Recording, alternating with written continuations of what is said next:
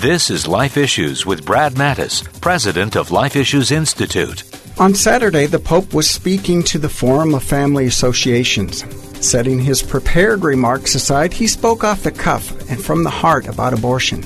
Addressing the issue of aborting babies with disabilities, the pontiff said, "I've heard it's fashionable, or at least usual.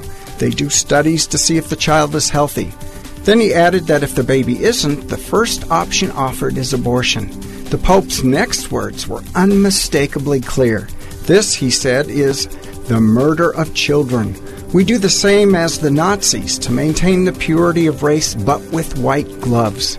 He added, these children must be received as they come, as God sends them.